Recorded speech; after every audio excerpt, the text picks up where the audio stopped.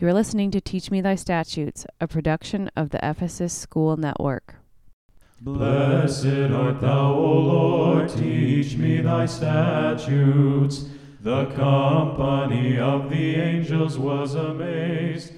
Hi, this is Father Aaron Warwick with Jason Everett, and you are listening to the Teach Me Thy Statutes podcast, episode number 90. Today's reading is from St. Paul's letter to the Philippians, chapter 2, verses 5 through 11. Brethren, have this in mind among yourselves, which is yours in Christ Jesus, who, though he was in the form of God, did not count equality with God a thing to be grasped, but emptied himself, taking the form of a servant, being born in the likeness of men. And being found in human form, he humbled himself and became obedient unto death, even death on a cross.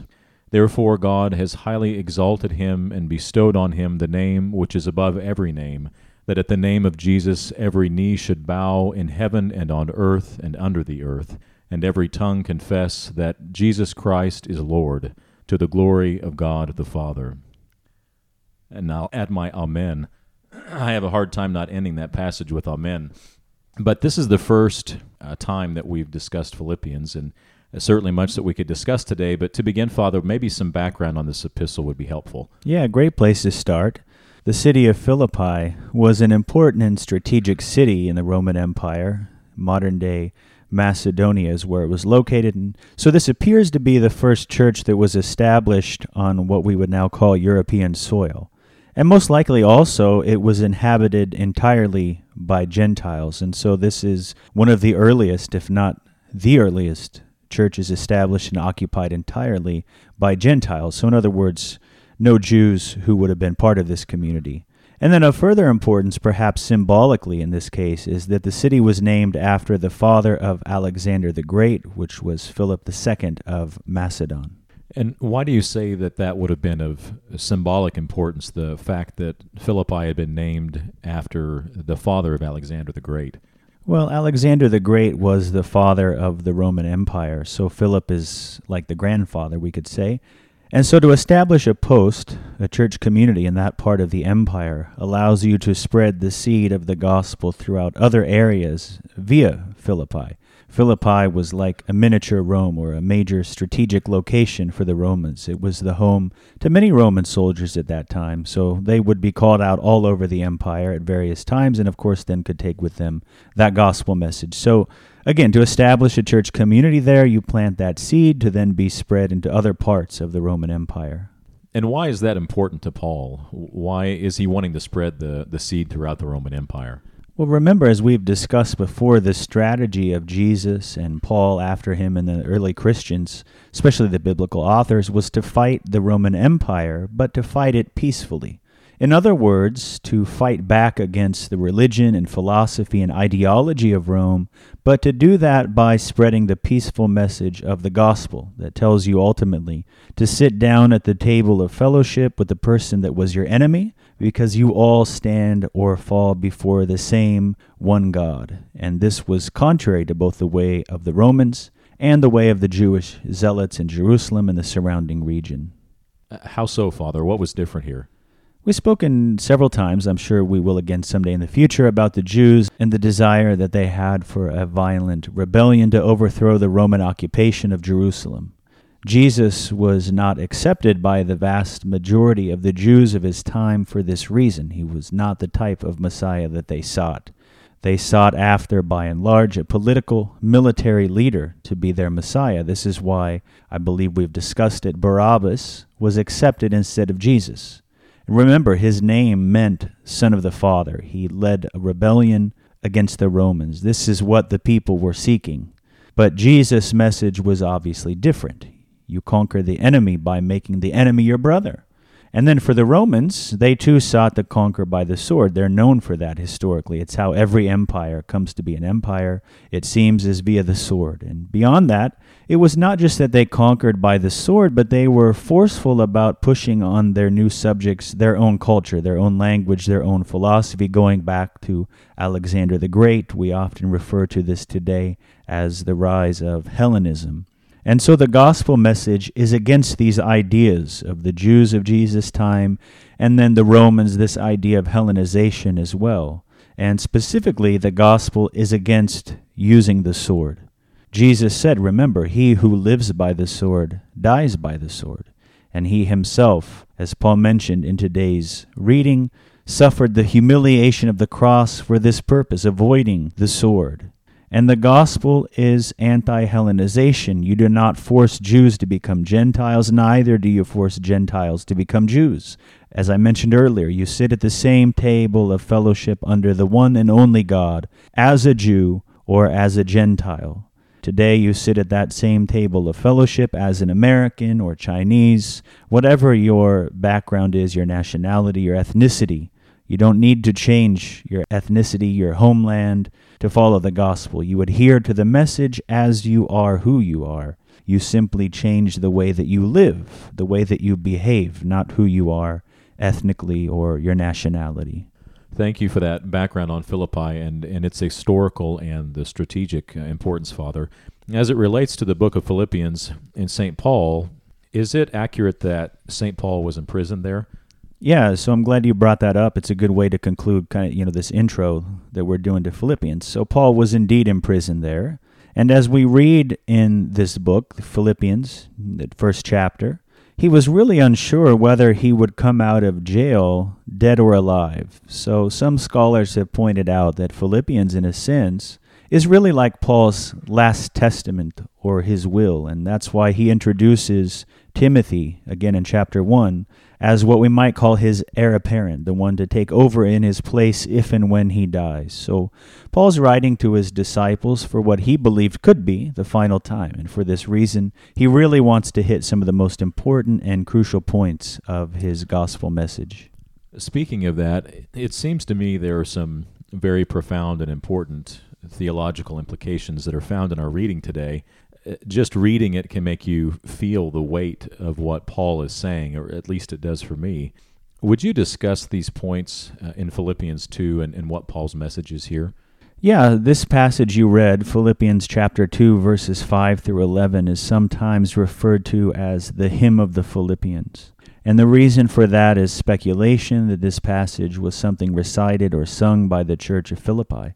And some speculate that perhaps Paul included that hymn in his epistle, while others argue that Paul himself was in fact the author of this hymn, and it first appeared in his epistle. And in either case, I don't really want to debate that. It's not particularly useful for what we're doing, other than to highlight that clearly what you read today has been considered an important passage historically.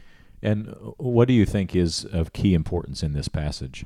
Several things. Again, here we have some argumentation about what certain things mean. For example, scholars and theologians argue about what it means to say that Jesus was in the form of God. Interesting.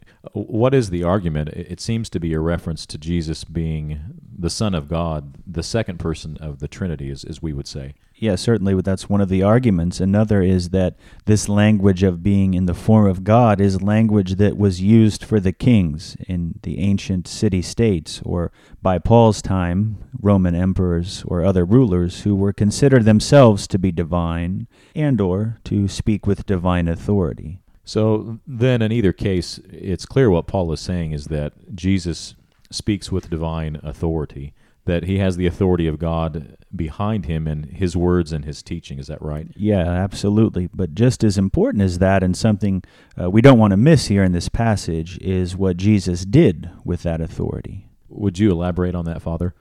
Jesus uses his divine authority much differently than the kings and the rulers of this world. In fact, he used his divine authority as the new Adam, as Paul mentions elsewhere, much differently than the first Adam. And specifically, Jesus used his authority to humble himself, to empty himself, to pour out himself and his love for others, that they may live through his sacrificial death. And Paul is clearly alluding here in this passage to the suffering servant of Isaiah the prophet, and how that suffering servant, the Messiah of God, would empty himself and act as a sacrificial lamb for the guilty, even though he himself was without stain or fault. And then finally, I would want to point out that Paul says Jesus humbled himself and became obedient unto death, even unto death on a cross. And what specifically about that do you want to highlight, Father? Well, specifically the part about how Jesus was humbled. We often like to think of that term humble or being humble in nice terms, but to be humbled means literally that one was humiliated. Not such a pleasant term in the way that we think about it, and that's the way it was meant to be. And I've highlighted many times how Jesus' deepest suffering from a biblical perspective is the suffering of humility, of being humiliated, the willingness to suffer dishonor. And again, humiliation, the emphasis is on that in the Bible and not on the physical suffering. And why do you think it's important to keep emphasizing this, besides the fact that it's the emphasis of the Bible? Well, because as followers of Christ, we're mistaken to think that we have to suffer physically to follow in Jesus' footsteps. Maybe we will suffer physically, maybe we won't. Certainly we know that all of the martyrs suffered physically. But there again, the primary suffering is not the physical suffering, but the humiliation. They're being humiliated for standing up for the gospel message. And we too will be humiliated if we stand up for that message, if we stand up for the outcast of society and the outcast, quite frankly, often of our religious communities. If we stand up for those who are poor and needy, if we stand up for what is right versus what the societal zeitgeist teaches us. Now, we might not again suffer physically. It's beside the point. We must be willing to suffer shame and humiliation by those who are in power. And you see, that is the practical implication of today's reading for us as Christians. If we're to be followers of Christ, then we cannot behave like the kings and the leaders and the rulers of this world who care about using their power and authority to uplift themselves and to look good in the sight of others. We must instead be like Jesus, again willing to suffer shame and humiliation and ridicule for following his teaching, to empty ourselves in love of and sacrifice for our neighbor. Thank you, Father.